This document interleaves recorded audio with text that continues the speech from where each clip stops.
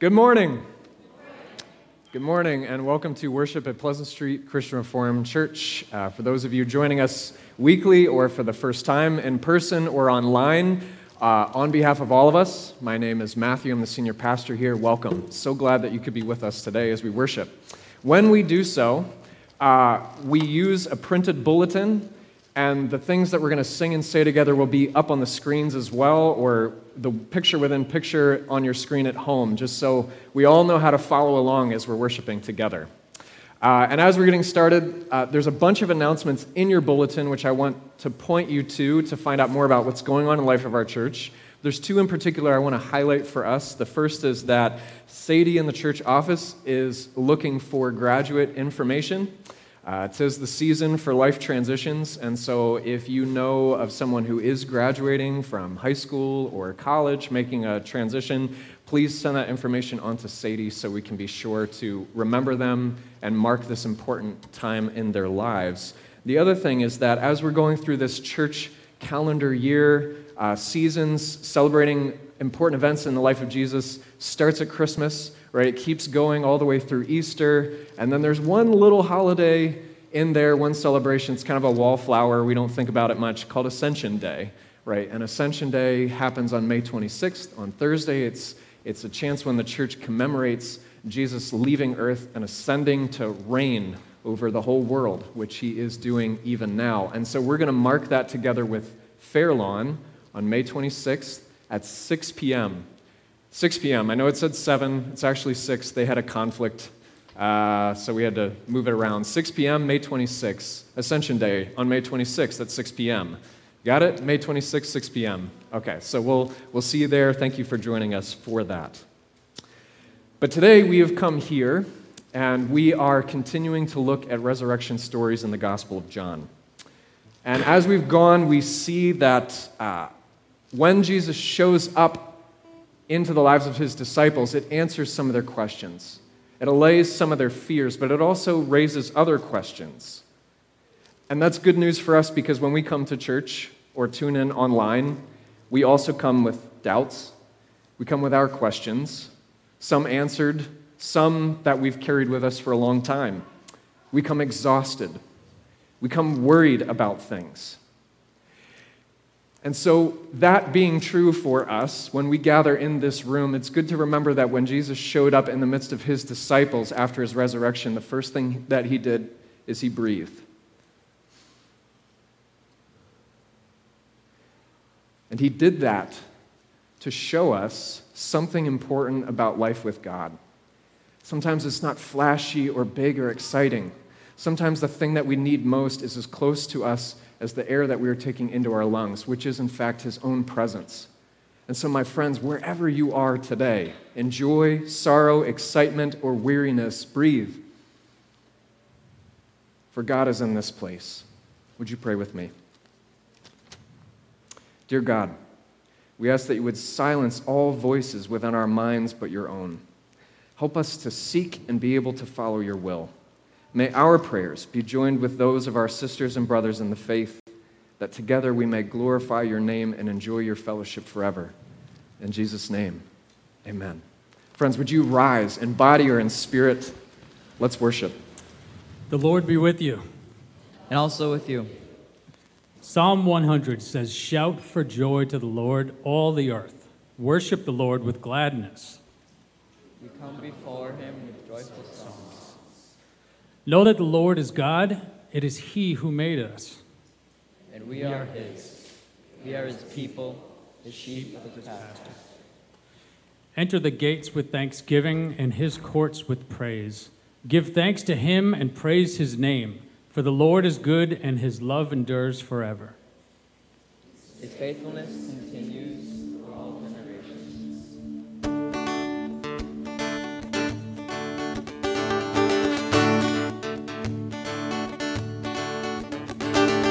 Come, all you weary, come, all you thirsty, come to the well that never runs dry. Drink of the water, come and thirst no more.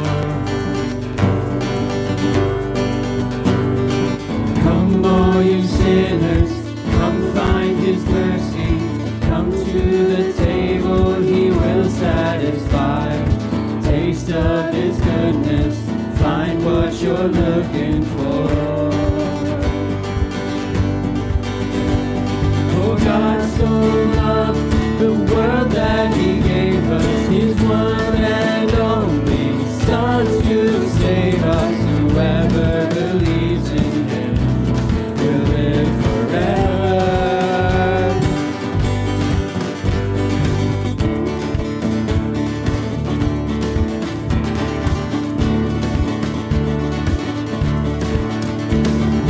Bring all your failures, bring your addictions. Come lay them down at the foot of the cross. Jesus is waiting there with open arms. For God so loved the world that he gave us his one and only Son to save us. Whoever believes in him will live forever. The power of hell forever defeated. Now it is well. I'm walking in freedom. For God so loved the world.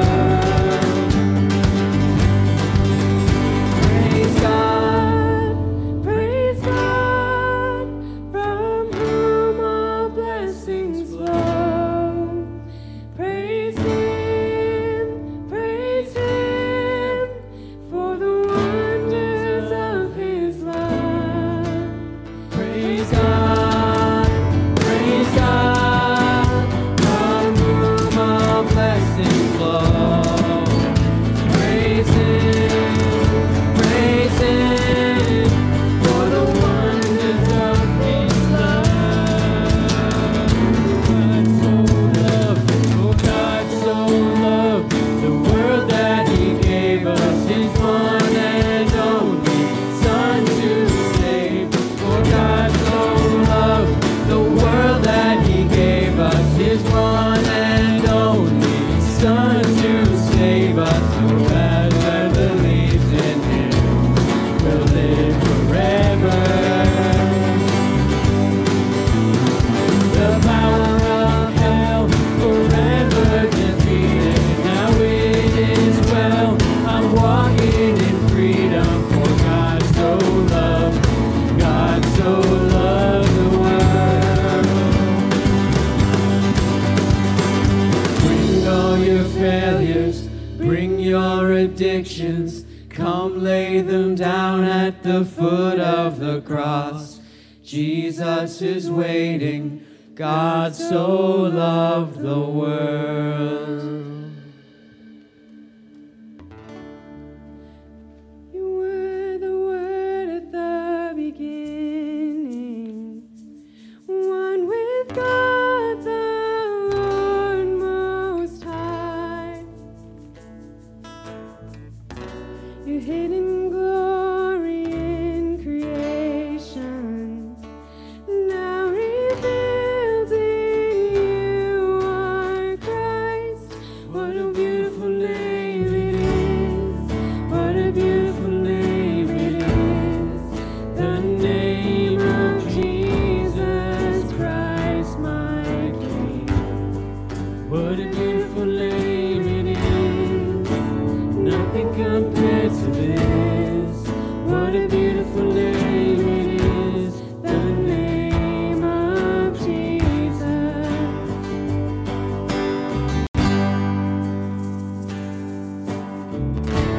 Didn't want heaven without us. So Jesus, you brought heaven down. My sin was great, your love was greater. One could separate us now. What a wonderful name it is. What a wonderful name it is. The name of Jesus Christ, my King. What a wonderful name it is. Nothing compares to this.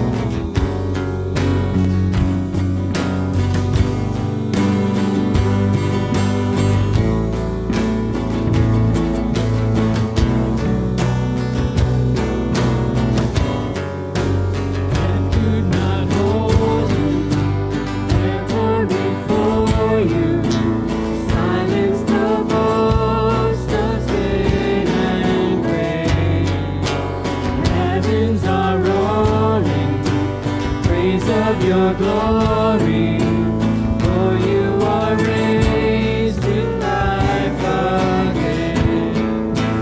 You have no rival, you have no equal, now and forever, God, you reign. Yours is the kingdom, yours is the glory, yours is the name above all names. What a powerful name it is, the name of Jesus Christ, my King. What a powerful name it is, nothing can stand against. What a powerful name it is, the name of Jesus. You have no rival, you have no equal, now and forever, God, you reign. Yours is the kingdom, yours is the glory, yours is the name above all names. What a powerful name it is, what a powerful name it is, the name of Jesus Christ, my King. What a powerful name it is, nothing can stand against. What a powerful name it is, the name of Jesus. What a powerful name it is, the name of Jesus. What a powerful name it is, the name of Jesus.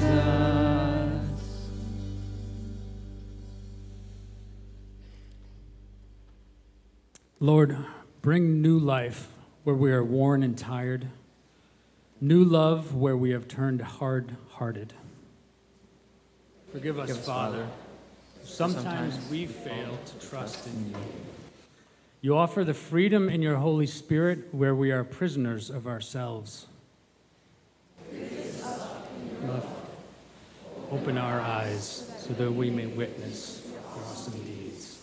In the name of Jesus, the risen. Take a moment in silent confession.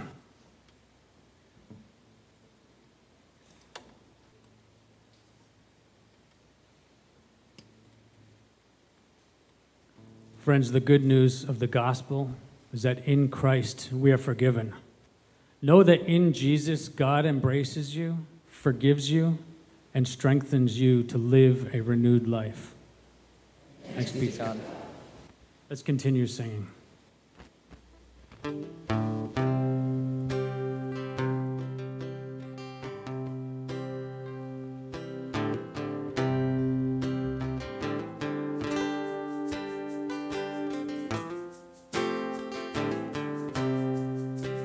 Come thou fount of every blessing, tune my heart to sing thy praise. Streams of mercy never ceasing, call for songs of loudest praise. Teach me some melodious sonnet, sung by flaming tongues above. Praise the mount I'm fixed upon it, mount of thy redeeming love.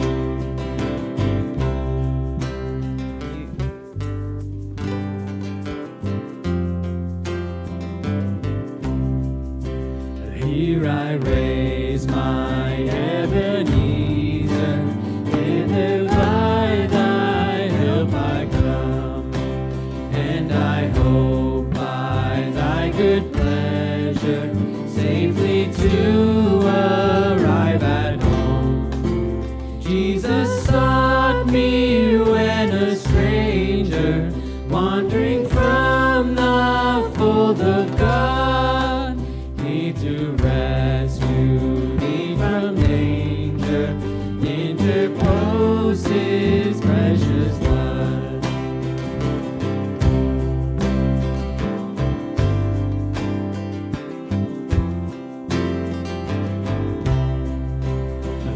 to grace, how great a debtor daily I'm constrained to be.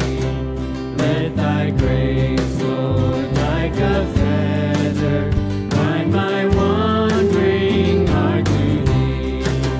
Prone to wander, Lord, I feel it, prone to leave the God I love. Here's my heart, Lord, take and seal it for thy courts above. Prone to wander, Lord, I feel it, prone to leave the God I love. Here's my heart, Lord, take and seal it for thy courts above. Friends, the peace of Christ is with you. And also with you. Take a moment to spread the peace with your neighbor.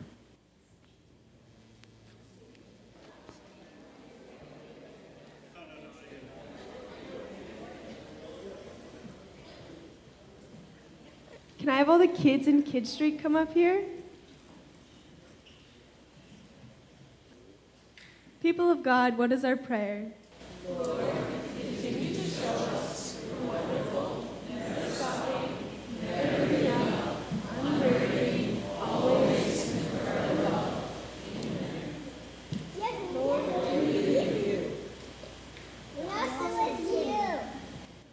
Go in peace to love and serve Jesus.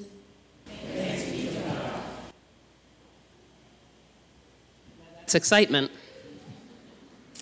Good morning. My name is Dawn LaFrancis, and I am one of the elders here at Pleasant Street, and it is my privilege to lead us in prayer this morning. So would you please join me? Gracious God and loving Father, we come before you this morning from many places. Some of us come out of a sense of duty. Some of us come because it's tradition. Some of us come out of a sense of longing, looking for something we don't seem to be able to find anywhere else. Holy Spirit, we ask that now, in the places where we are gathered, whether in this room or in our homes, you would quiet our hearts and minds from all distractions, cares, and worries. Fill us with your peace and remind us that you are here with us now. Risen Savior, thank you that you call each of us by name, just as you called Mary's name in the garden. Thank you for your promise that you daily walk with us, just as you walked with the disciples on the road to Emmaus. Thank you for your patience with us when we, like Thomas, struggle to believe and accept your sacrifice for our sake. Heavenly Father, God, you are so good. You are so good to me. We praise you for your love for us. We praise you for your care over us. Creator God, we praise you for the beauty of springtime, for flowers and trees that are exploding with life and color and scents. We praise you for the gift of new life and for restored health for so many in our community and in our families. We ask, great physician, that you would bring healing to those struggling with chronic illness and pain. For Audrey, Hank, Bev, and Carol L. We ask that you would guide the work of doctors, researchers, and care providers as they find treatments and perform surgeries and procedures. For Deb and Dwayne VA, for Karen, and for Minnie.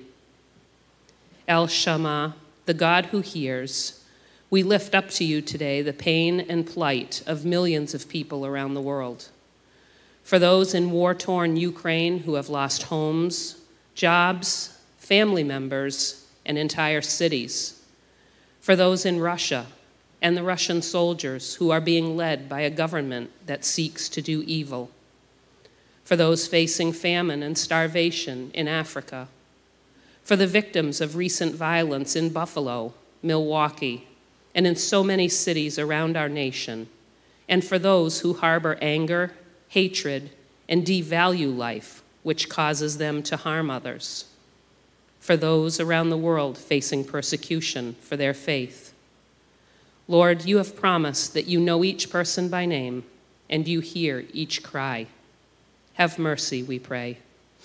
Help us to remember that even in the midst of all that seems dark, your light will shine through. Father, we give you thanks today for our Pleasant Street family, for each member here, whether here, traveling, or worshiping from home today. We thank you for Pastor Matthew, for our staff, for those who care for and minister to our children and youth.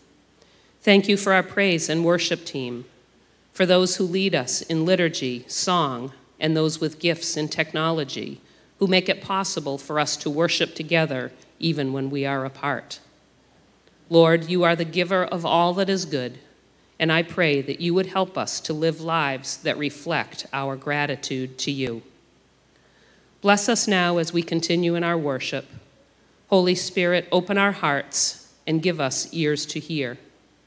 We pray all of these things with confidence, knowing that you not only hear us, but that you will work all things for our good and for your glory. In the name of our risen Savior, Jesus Christ, amen. This morning I have the privilege of reading John 21, 1 through 14. Afterward, Jesus appeared again to his disciples by the Sea of Galilee. It happened this way.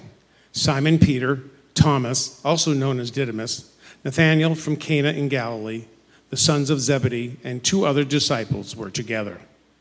I'm going out to fish, Simon Peter told them, and they said, we'll go with you. So they went out and got into the boat, but that night they caught nothing. Early in the morning, Jesus stood on the shore, but the disciples did not realize that it was Jesus. He called out to them, friends, haven't you any fish? No, they answered. He said, throw your net on the right side of the boat and you will find some. When they did, they were unable to haul the net in because of the large number of fish. Then the disciple whom Jesus loved said to Peter, it is the Lord. As soon as Simon Peter heard him say, it is the Lord, he wrapped his outer garment around him, for he had taken it off, and jumped into the water. The other disciples followed in the boat, towing the net full of fish, for they were not far from shore, about 100 yards. When they landed, they saw a fire of burning coals there with fish on it and some bread. Jesus said to them, bring some of the fish you have just caught. So Simon Peter climbed back into the boat and dragged the net ashore. It was full of large fish, 153. But even with so many, the net was not torn. Jesus said to them, come and have breakfast. None of the disciples dared ask him, who are you? They knew it was the Lord. Jesus came, took the bread and gave it to them, and did the same with the fish. This was now the 3rd time Jesus appeared to his disciples after he was raised from the dead. This is the word of the Lord. Thanks be to God. Friends, good morning. As we continue our study in the Gospel of John, would you pray with me? Lord Jesus, this morning, as we look around, it seems that things are stuffy and the walls appear thick. And there is not nearly enough light. And of course, we are talking about our hearts.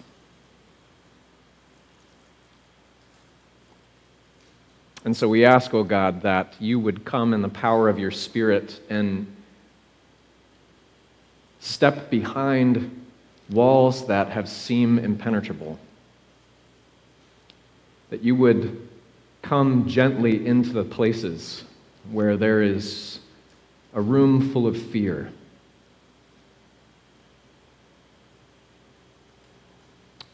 That you would find us in our weariness and our hunger after the long night.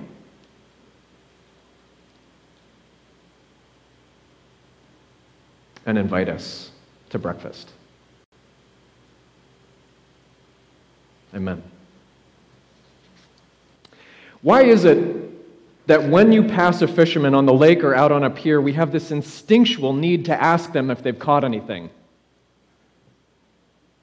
must be terribly annoying to fishermen, and if any of you are fishermen, perhaps that's happened to you. I mean, you've been up early, and you're on the water, and you're fishing line in, line out, over and over again. Sometimes you have nothing to show for it. And when you haven't caught anything, after losing a precious night of sleep, being asked, did you catch anything? Well, it just adds insult to empty bucket. Jesus asks this question of his disciples early this morning. And they weren't just up early, they were out all night. But in Greek, it's even clearer that Jesus is highlighting the nothingness. Jesus asks a question in Greek in a way that you would only ask if you already knew that the answer was no. So he says, friends, haven't you any fish? No. No. It's all they say. It's about as curt an answer as you could give to someone. No. 0 fish. Nothing except sore muscles and sleep deprivation. In fact, it seems that they worked so hard and so fruitlessly all night that Peter has taken off most of his clothes. And this is how John sets the scene for the very last story in the gospel. Friends, the story that began back at Christmas time with Jesus in the beginning, who was God and was with God. In the beginning, the Word became flesh, and all that beautiful poetry. Well, it ends here with a night of fruitless fishing in Galilee. The story comes all the way back to where it began, and the disciples strike out. Talk about an anti-climax. And frankly, the last few weeks' stories seem much better a place to end a gospel. When Jesus resurrected from death, he appears to Mary and then to the disciples. He turns their mourning into dancing and their doubts into worship. Jesus is alive and he proves it to them. And the room itself swells with joy and wonder even as their hearts begin to do the same. And then when it seems that things could not possibly get any better, Jesus breathes his Holy Spirit upon them and he commissions them with this great new purpose for their lives. Peace be with you. As the Father has sent me, now I am sending you.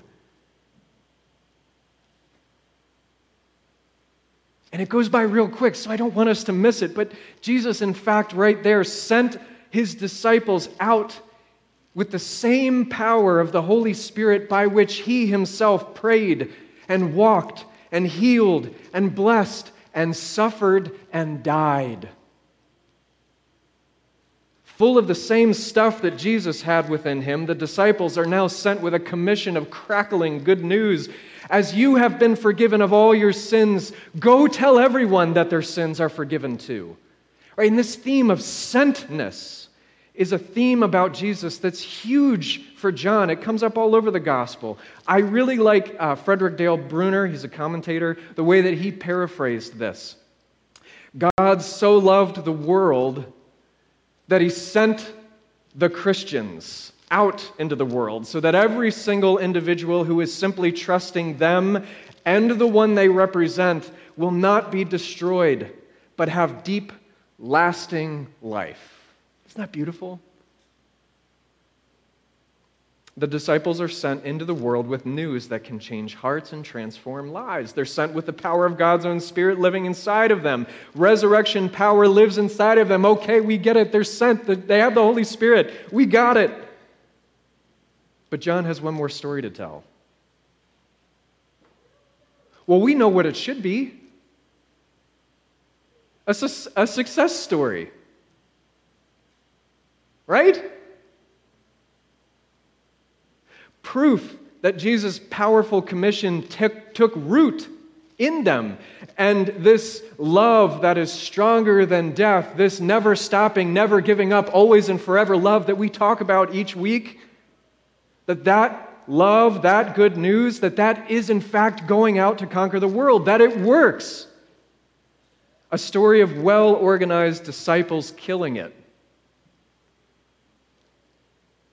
Well, you can imagine how we'd tell that story, right? The final scene fades in from black. Peter stands triumphant around a group of eager listeners. Thomas and the Zebedee boys, they're distributing food to hundreds at a shelter while everyone praises God and trusts in His name.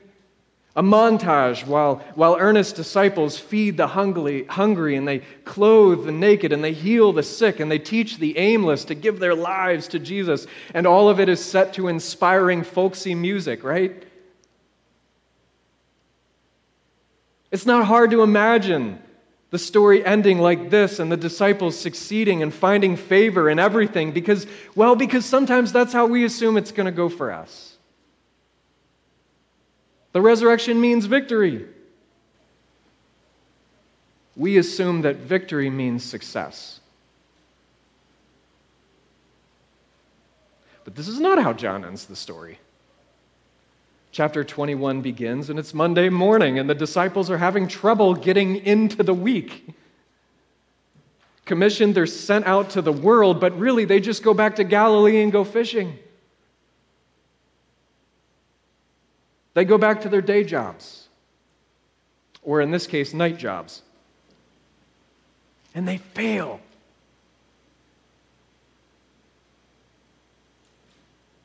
All night, they cast out the lead-weighted nets. All night, they heave the heavy, waterlogged weight back over the side again, and then they straighten it out, and then they throw it back out again, and they drag it back in again. Nothing. All night they straighten out the tangled lines by moonlight. All night they catch nothing. Nothing. The word, it dangles out there like futility itself. They catch nothing. It's the word that Jesus used in John chapter 15. Do you remember that? Apart from me, you can do nothing. Jesus loves double entendre, especially in John. Jesus uses physical things to talk about spiritual things. It doesn't mean that the earthly stuff doesn't matter. It just means that often Jesus is talking on two levels at the same time. And so this is a story about fishing. But it is also a story about sharing the gospel. Do you remember when Jesus came to the disciples years before and he said, "Follow me and I will make you fishers of men," people catchers. Jesus didn't mean that they would never actually go fishing again. He means that now they are fishermen who do two things. They fish to the glory of God, and they also proclaim the glory of God with their work and with actual words. They fish, and they also cast the net of the good news about Jesus, you could say. This is the new life purpose they have, to do both. But with their commission hot off the press, they fail. They catch nothing and nobody. John has one more story to tell, and it's a story of resurrection power. And after the resurrection, the disciples fail.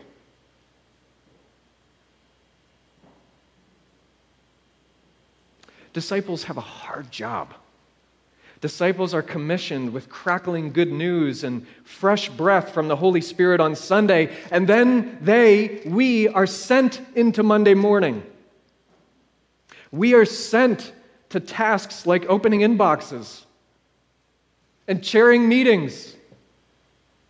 Disciples are sent to pick up the garbage and code a line, to change diapers and to make breakfast, to wire a room and ring up a customer. We are sent to teach students and to learn under teachers. We are sent to work as unto the Lord and also to talk about Jesus. The same Holy Spirit inspires both the working to the glory of God and the telling others about Jesus. And from time to time, we strike out at either or both. We lose it with the kids.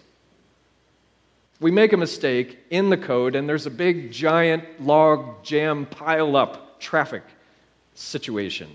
The proposal gets rejected. The offer gets rejected. We get it wrong on a test. Nothing seems to come of the work. And sometimes we flub an opportunity to give a reason for the hope that lives within us. We don't know the follow-up question to ask when someone tells us innocently that they kind of miss church in their life. We blank on the Bible verse that we love most. Nothing comes of it.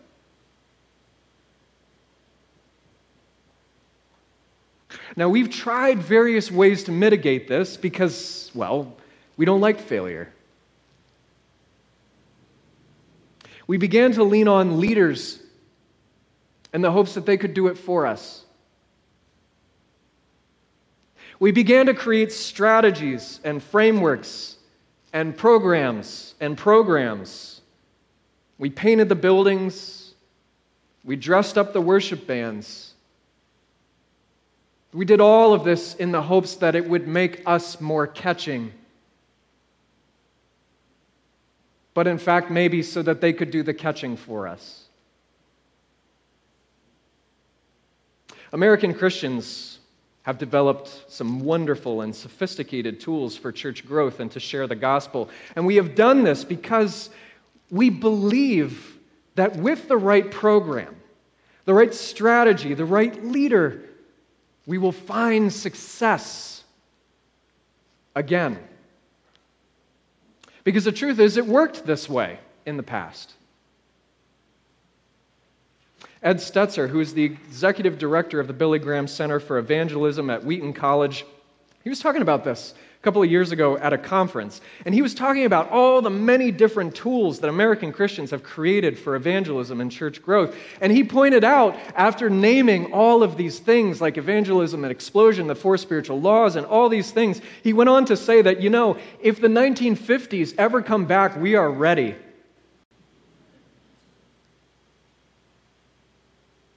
The problem, of course,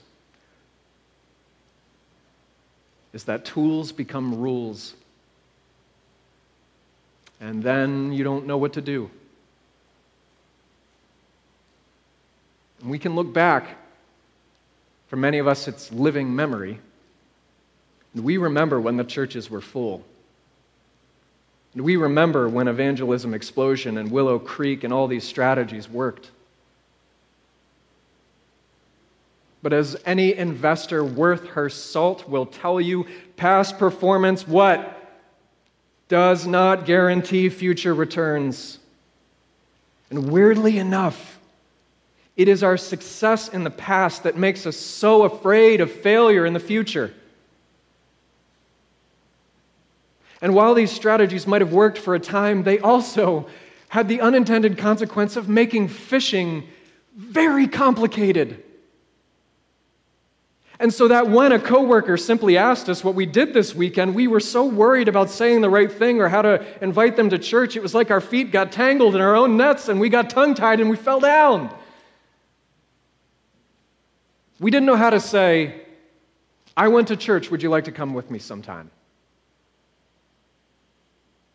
Friends, haven't you caught any fish? No, it's been a while. In spite of all of the disciples' experience with fishing, in spite of their earnestness and hard work, they catch nothing. And my friends, failure is a wonderful backdrop for a miracle. Jesus shows up on the beach, and it's early morning, and the sun is just coming up, and the tired, waterlogged, worn-out disciples are out there about 100 yards in the boat, and Jesus says, try one more time. Throw your nets to starboard, and you will find some. And they don't know that it is Jesus, but they listen, even though it's crazy, and they're tired, and I'm sure that they have fished that exact spot already. Have you ever seen professional fishermen take advice from a stranger on the land? Well, these ones do, as though even though they don't recognize the person, they know the voice. and they follow. And they catch so many fish that they cannot even haul it into the boat. Fish of all kinds are in the net, John tells us. There is an abundance of them. This is a fish story, and perhaps the only one that's never been exaggerated. The net is full, Jesus says. John says, miraculously full, and not just of one kind of fish, but of all kinds, of all different kinds of fish, and the net doesn't tear. And yet, this is also a story about spiritual reality. It's a glimpse of something that Ezekiel saw a long, long time in the past when he prophesied in Ezekiel 47 about a trickle of a stream that became a river that went into the ocean. And he said this stream, it began under the temple and it begins to flow outward. And the stream becomes a creek and then a river and then it flows into a salt sea. And the river makes the salt water teem with life. And there, Ezekiel said, fishermen will gather fish from all the kinds of fish in the world into their nets. And the disciples here have all kinds of fish gathered into the same net. And with a single sentence from Jesus, their failure has turned into super diverse, super abundance. Not only do they have abundance, they have breakfast with Jesus. Peter throws on a shirt and he jumps in the water, leaving everyone else to do the work to row to shore. They arrive and the fish and bread are already cooking over a coal fire. Everything is ready. And even though they still can't quite believe that it's really Jesus, even though part of them wants to ask if any of this is actually happening because it seems like a dream, somehow they know it is the Lord. Often Jesus comes at things sideways, doesn't he? John is showing us that even those who are the most familiar with the cultural waters that people swim in, who know all the spots where fish might hang out, even those who know how to wield the gospel net with deftness, even they strike out if Jesus is not there directing the effort. But if Jesus is there, if his voice is directing our skills and our efforts and our experiences, well, God's word never returns empty. And that is the real miracle. It is not about the net that has 153 fish in it. It is not about the fact that with 153 fish in it, the net does not tear. It's about the voice of the one who knew exactly where to look. It is the power and presence of the Lord that fills the net and that keeps it from breaking when it's full. Oh, my friends, you don't have to know Greek. You don't have to know steps or methods or spiritual laws. You don't have to know all of the epochs of church history. You don't have to know all your systematic theology, though in Jesus' hands, those can be tools and skills that he will use. But what we do need, what we all need, what is given to every single Christian is to know and recognize the voice of Jesus and to know yourself what it is to be caught in the net of his good news. Because it is his gospel that is catching. It is his gospel net that catches us. And whether it was the sudden jerk of a hook or the long, slow drag net that brought you in, somehow his voice is the reason that you got here.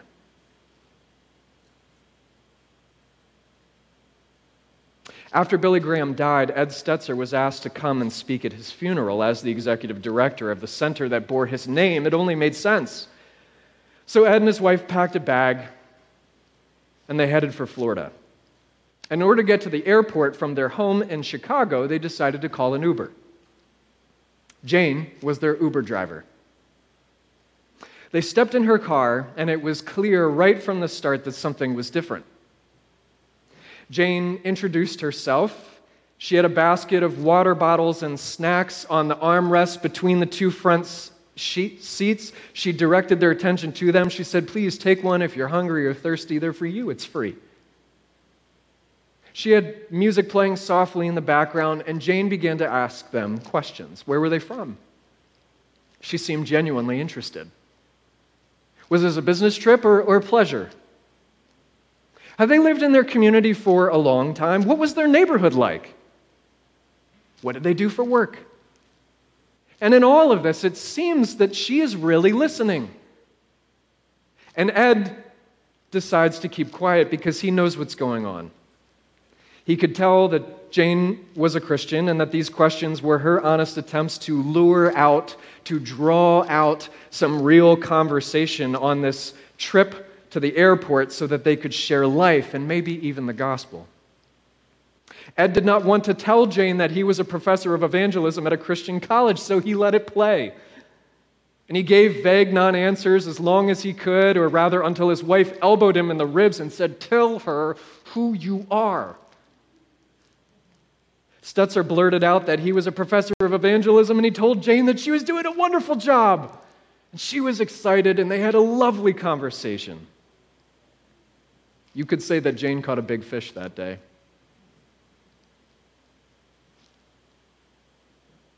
When Stetzer arrived in Florida, everyone was there to remember and give thanks for the tremendous impact that Billy Graham had, an impact shared by certainly some of us.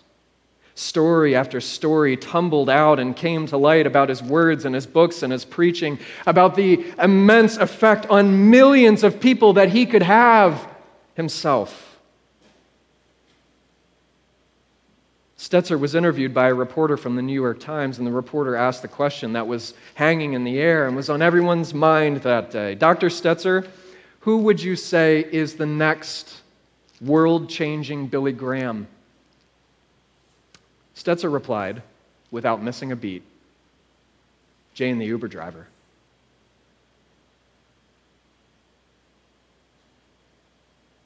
And it occurs to me that the best part of that story is that Jane has the same qualifications as you and me.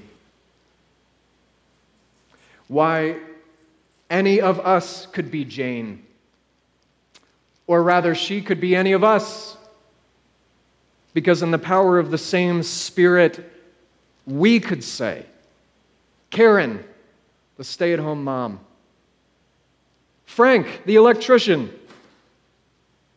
Jim, the superintendent, Nick, the nurse, Suzanne, the retail clerk, Patty and John, the grandparents, Stacy, the 8th grader. For a disciple is not someone who never fails or always succeeds. A disciple, a fisher of people, is not a person with a PhD, but someone who knows the voice of Jesus, who calls us to cast our nets, and who always knows where to fish. And that voice is not 100 yards away when we are at the office or at home or with a neighbor or in a meeting. That voice is living right here.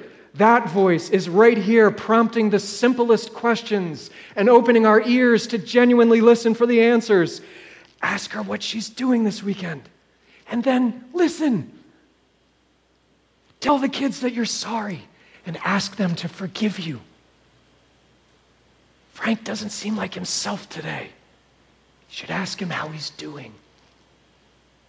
Tell them how I helped you when you were scared, or when you were confused, or lost, or so weary. That voice prompts us when it sends us out, and that is the same voice that has drawn us in this morning.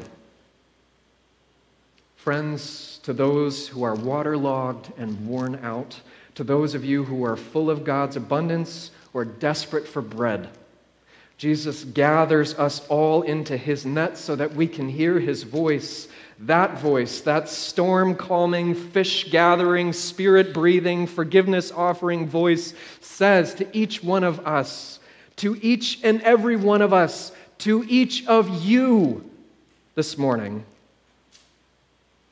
come and have breakfast. Come. Everything is ready. In the name of the Father, and the Son, and the Holy Spirit. Would you pray with me?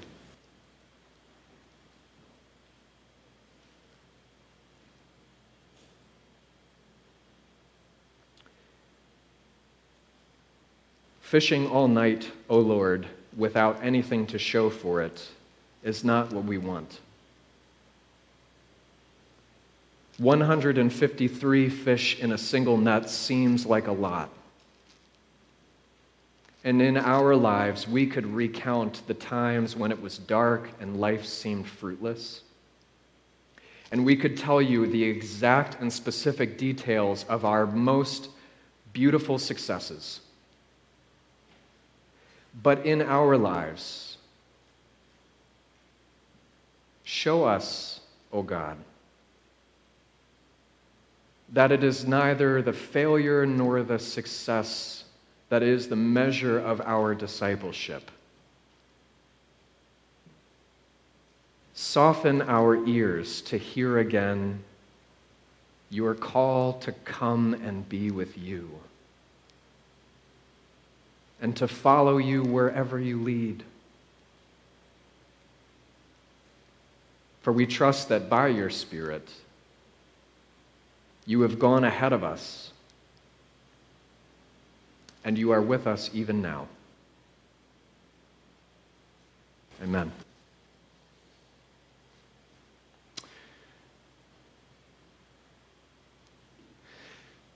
Friends, as all of us are trying to grasp and make sense of the work that God is doing in our lives and what He speaks to us in Scripture, we have a couple different ways that we can do that. So for our 3rd through 5th grade students, our Echo Age students, you're invited to come up now, and with some of our church leaders, you're going to have a chance to reflect on some of the things that you're learning and experiencing in church.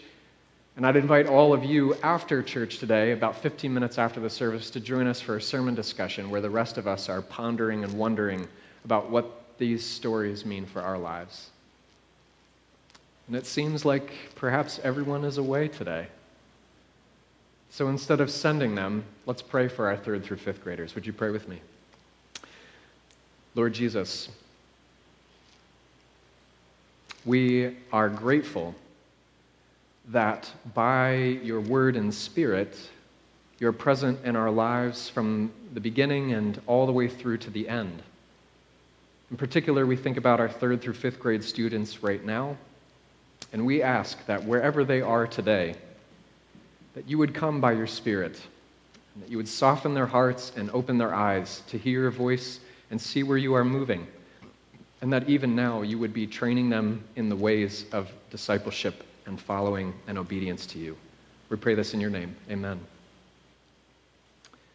We also have a chance to respond together, not just with our voices and song and words, but also by an act of trust for our offering.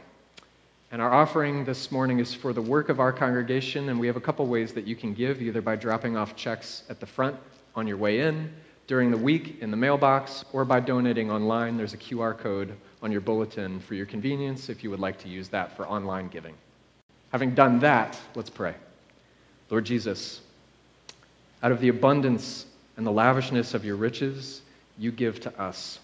Help us to practice responding in kind by giving back some of the things that you have given to us. Open our eyes to the full breadth and spectrum of the gifts that we have. And please use our money and our time and our offerings and our talents to build up your church and to help others to know the good news of Jesus. In your name, amen.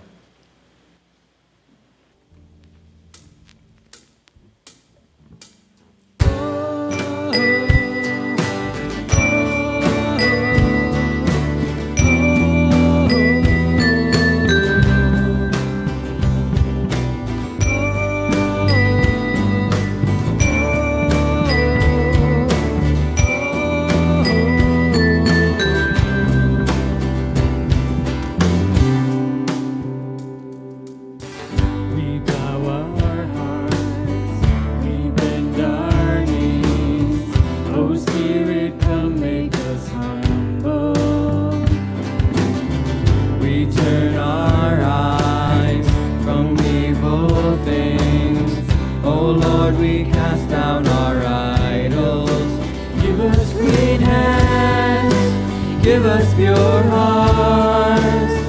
Let us not lift our souls to another. Give us clean hands. pure hearts. Let us not lift our souls to another.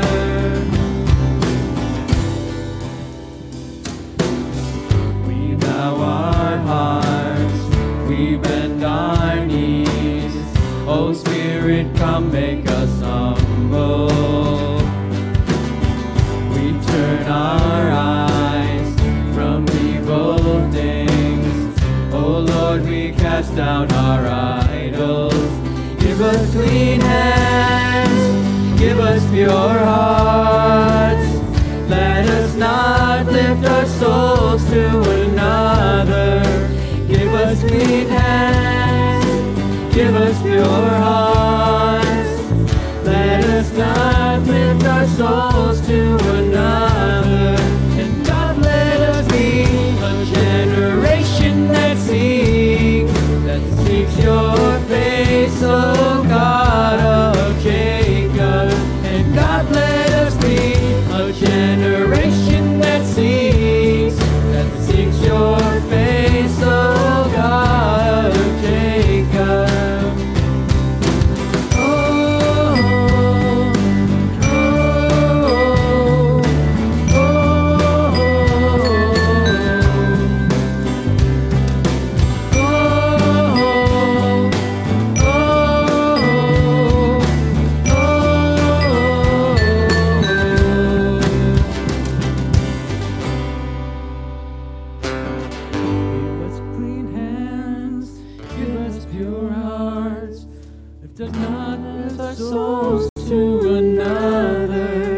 Give us clean hands, give us pure hearts.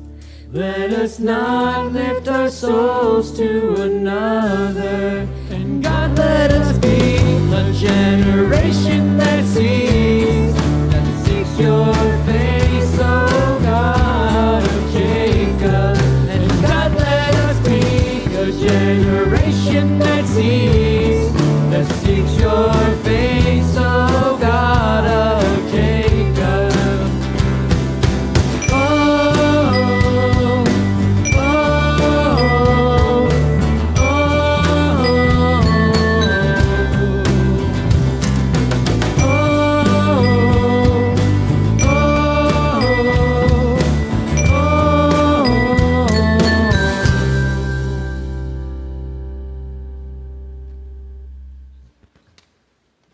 Friends, would you join me in saying together our common faith in the Apostles' Creed? Together, I believe in God the Father Almighty, creator of heaven and earth.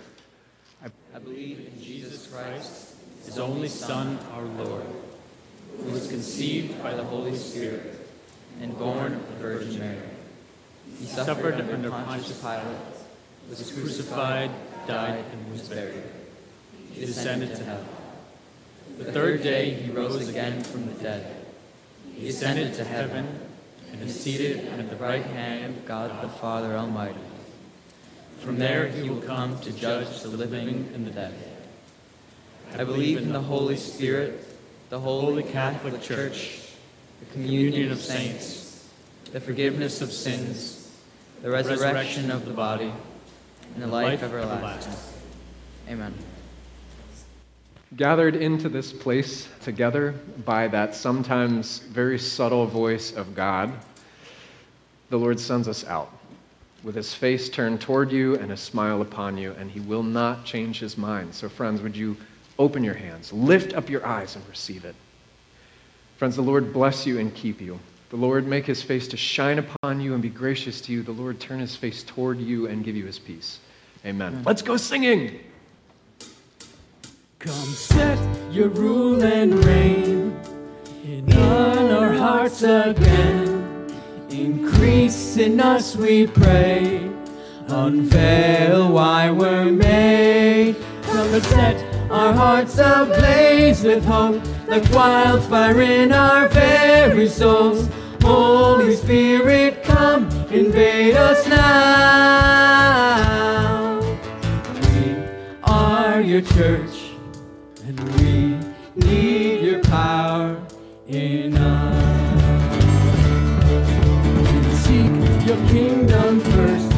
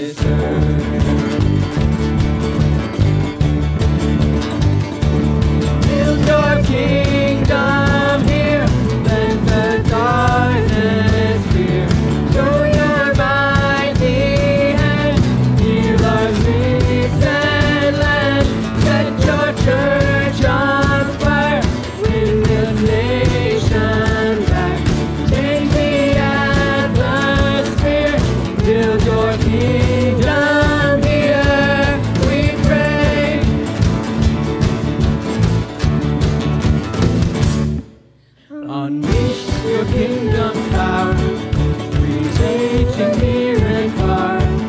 No force of hell can stop, nor duty changing hearts.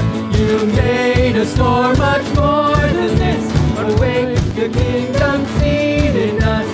Fill us with the strength and love of Christ. We are your church.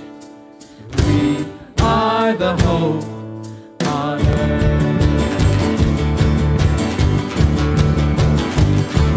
Build your kingdom here. Live the darkness fear. Show your mighty hand.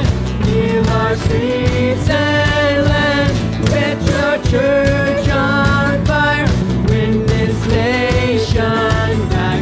Change the atmosphere. Build your kingdom here. We pray.